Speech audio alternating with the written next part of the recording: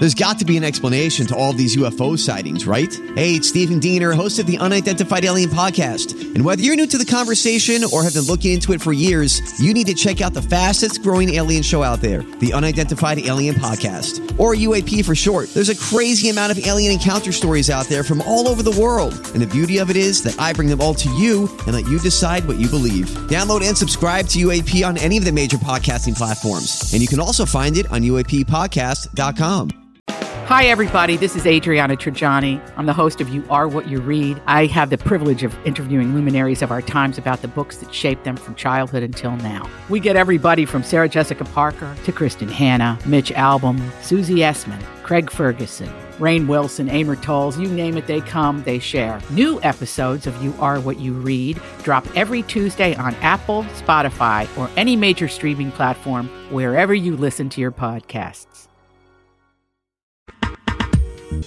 We have solid information. The top of the hour means it's time for a Dirt Alert. An up-to-the-minute look at what's going on in the world of entertainment on My Talk 107.1. Tell us some behind-the-scenes stuff. Give us the dirt.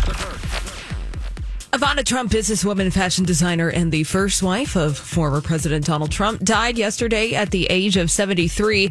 The New York City Police Department confirming to People that authorities responded to a 911 call at her home yesterday afternoon where she was found in an unresponsive state. She was pronounced dead at the scene. Now, both her ex-husband and her children have released statements on social media saying that she led a great, inspirational life.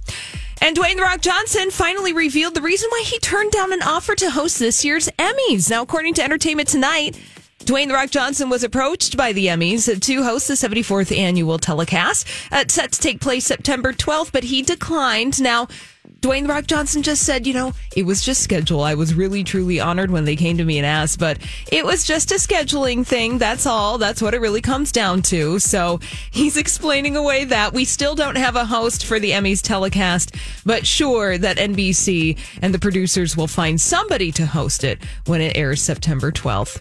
And finally, Gremlins director Joe Dante is throwing it down. He said that Baby Yoda from The Mandalorian is a complete